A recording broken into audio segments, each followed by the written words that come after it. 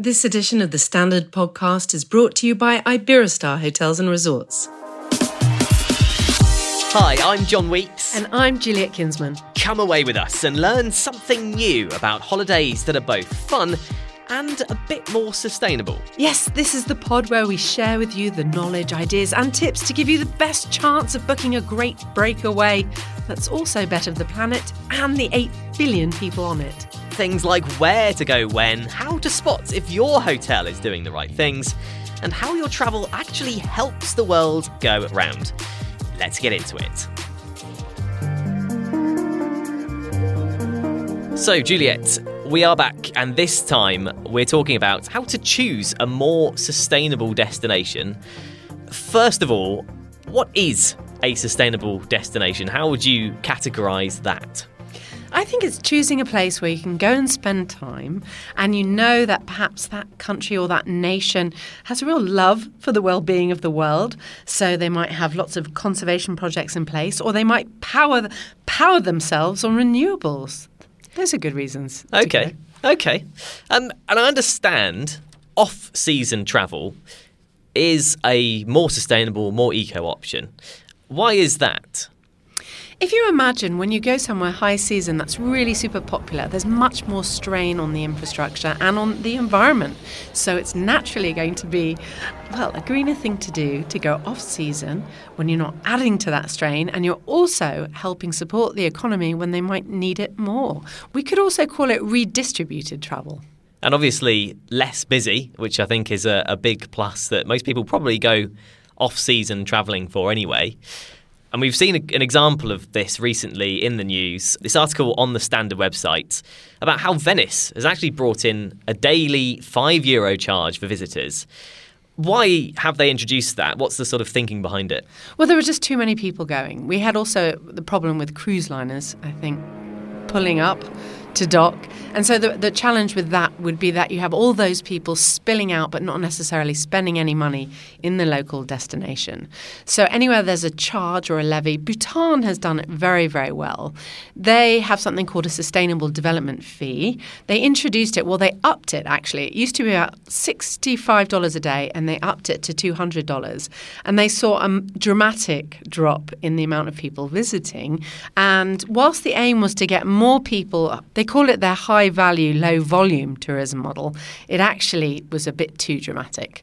So it can be sensitive. They just have to try these different systems out. So for people planning to go on holiday now, perhaps a winter getaway, which I really want to do, I can't stand the cold, I can't stand the short, dark days. What are the sort of top alternative destinations for people trying to stick to that off-season rule, but still go somewhere hot? Well, I think if you want your vitamin D and your sunshine, it might be warm. Your face is warm in the sunshine in the daytime. It might not actually be bikini weather. I know you love a bikini, John. I'd say, we know that Morocco, following the very sad events of this year, they really need our business. One of the best ways to support any destination after a natural disaster, I don't mean immediately after, but to help them recover and to help them put money towards repairs much needed. Go to a destination like that. That would be a really great place to go. Spain, again, lots of Spain is still going to be very warm, might even be T-shirt weather. In Frank Kellett's article on nature positive escapes, you could go to, Yellowwood Adventures lures you to various mountain destinations for a guided walking tour. You get to look out for bears as well. I like the idea of that. So, have a look at Frank Kellett's article. Lots of different tips where you're going to be able to enjoy nature this winter and sunshine hopefully on your face. Okay, Juliet, so let's get a top list together of truly sustainable holiday destinations. I'm going to pin you down now to the top 3. Go. Oh, well, I'm going to say Scandinavia, which already covers lots of them because they do so well for being powered on renewable energy. Norway, that's definitely a good one. And Finland, so much of 80% of Finland is covered in forest. Costa Rica. They're great for biodiversity. Again, they invest so much in protecting nature. So there's a few destinations. And let me slip Slovenia in there as well. If you looked up Slovenia, you would see that their tourist board has long been navigating people to the greener properties. And when you're there, you can eat and drink so well. Even Slovenian wine I've had is excellent. Oh, really? Yes, absolutely. So there's a few destinations to be feeling excited about.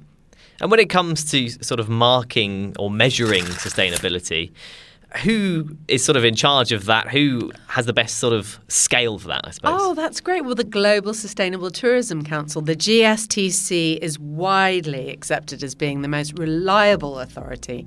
I think you'd do well to speak to them. So, joining us now is Randy Durbin, CEO of the Global Sustainable Tourism Council, also known as the GSTC.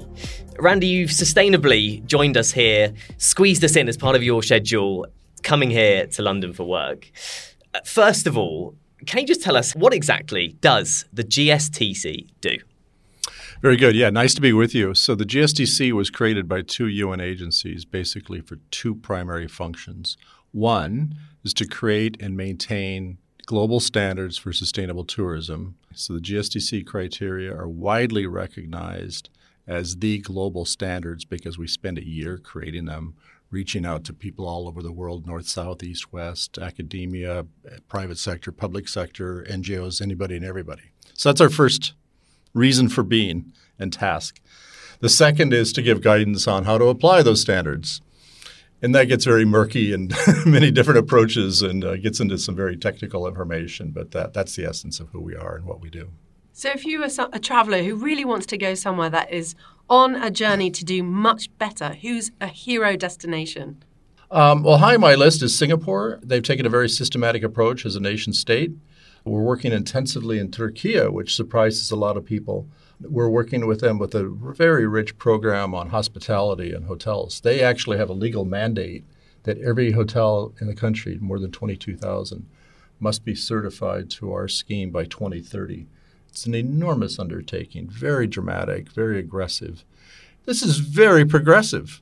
So it takes time, but very progressive indeed. So that's very exciting. Singapore, on the other hand, is incentivizing and promoting more sustainable and taking a very holistic approach through all business types and from their own government standpoint. I think I celebrated in a newspaper article for us the other day that 6,000 properties in Turkey were on track with you, which is a pretty impressive number. Very impressive indeed. It's quite dramatic. There's nothing like it in the world. And for people, for example, hearing this and thinking, oh, okay, so maybe Turkey is looking and shaping up to be quite a nice place to go, and they haven't heard of the GSTC, right. How do you sort of sell what you do to the general public and how you can help them make better decisions? Yeah, well, first of all, we give our standard away free of charge in the public domain. Most standards, especially those that go anywhere near the effort we put into creating them, you pay for. So the first step would be to simply download from our website the GSTC criteria and use that as personal guidance and on understanding the full scope of what we mean in a holistic way about sustainability. But I think the general traveler can just sort of urge, I think they need to speak up when they're in a hotel and they're using land transport and so forth. If, land transport, why aren't you using cleaner vehicles? Everybody else, why is there so much plastic still here? Single use especially. Come on, guys, let's improve. So you can speak up. But yeah, I would encourage looking more holistically, because sustainability is not just about greenhouse gases and aviation and carbon emissions. It's got all these elements built in. I like to say, speak up. And when you see things, say things. I think, having said that, I think we all need to be forgiven for the fact that when we book travel, let's be honest with ourselves, we're all quite fixated on price, aren't we? The whole psychology of the booking of travel is based on price. Because when we as a traveler have an idea, okay, I want to go to this city, so I know the basic neighborhood of the hotel I want, I know the price range I can afford, I know the hotel type, and then I go online and search. At that point, all we're thinking about is price. However, we're seeing in satisfaction data now around the world in travel and tourism that travelers increasingly want sustainability. Really? So the impacts, I would argue, the traveler would have, because we can't change our own makeup. We all have to be fixated on price. I can't fix that overnight, nor can you. But what we can fix is, come on, people, let's tell the people in the hotel, I'm troubled by all this plastic. I'm troubled by the fact that I don't want my room pre-air conditioned to 19 degrees hours before I arrive, and I turn my aircon off and don't use it for the next 3 days. As a green traveler, I can't be as green as I want to be. That's it. And I think you raised that in a previous episode, didn't you, Juliet, about speaking up if you see something that Well, you don't actually, so thank you to Randy. We have that tip in our How to Be a Climate-Friendly Traveller, which we certainly reference in the first episode of this series, which says, speak up. So we're all going to adopt that. We're your disciples, Randy. Speak up. I'm happy to have had an impact. It sounds like quite a fun facet of your job is seeing all these, these new ways of technology being used in hotels and things that, I guess you get to see them before anyone else, right? Yeah, we get some early previews of some cutting-edge technologies, so that's exciting. So, there is. But yeah, it's quite interesting is that, as recently as 3 or 4 years ago, we would have said that it takes about 2 years for the capital to be paid for an older hotel building to renovate accordingly for greener technology, for better efficiency in aircon and heat. Now the experts are saying that much of that is only as little as 6 months because the technologies get better and more affordable. So that's about building renovation. But that leads me to another point, is that a misconception we hear often is that, it's all very expensive to change. It's like, no, that costs money, right, to refit an old building. However, there's all sorts of things one can do in a hotel. Food waste. How about Winnow? I'm so obsessed with Winnow. Have you seen Winnow technology in action? Yeah. It's so clever. Talk us through that. What's Winnow? So Winnow is AI-powered technology in a kitchen which reads how many leftovers there are on a plate. It can recognize 800 different food types. So it might say, nobody's really liking that guacamole, so the hotel will serve less of that. So they can manage what they're serving to have less food waste, because as we know, food waste also generates more methane, which can be up to 28 times more potent than CO2. So we really need to minimize food waste, a big part of the conversation. Thank you. You've captured my heart, Juliet. Yes, food waste. It's the third largest, most identifiable contributor to greenhouse gases after the U.S. economy, the China economy, the entire economy's third in the world is food waste, for the reason you gave. The methane in the landfill is horrible. Methane. We Americans say methane. Sorry. Tomato. Yeah, there we are. So for me, I'll just stay with what I'm used to. Methane is, in the landfill is very damaging indeed. But the entire life cycle of food, we burn carbon to produce it, and we've got fertilizers and tractors and all that, and then we burn carbon to distribute it from the farm to the wholesaler, from the wholesaler to the retail, all the way to the table. Massive carbon, and then there's the methane when it lands in the landfill, so we have to cut it back. Potato, but no one says potato, I always think. Tangibly, Randy, for people who are going on holidays and, like you say, looking for the cheapest price initially when booking, is there a GSTC logo that appears next to a listing, or how is the best way for someone to recognize, okay, these guys have got really reputable certification? Honestly, it's an enormous challenge right now because our whole program is rather new, just in recent years, so there's very little of that. I'll give you an example where our logo is in view. Since 2016, Royal Caribbean Cruise Lines, which is the second largest holding company of cruise lines, and on their menu of activities on the cruise, they indicate whether that tour operator is GSTC compliant. And then MSC Cruises has matched that, some other cruise lines. And hotels will start in Turkey. We'll see that the logo there. So we're far from really a broad application of it. So that's probably many years away, unfortunately.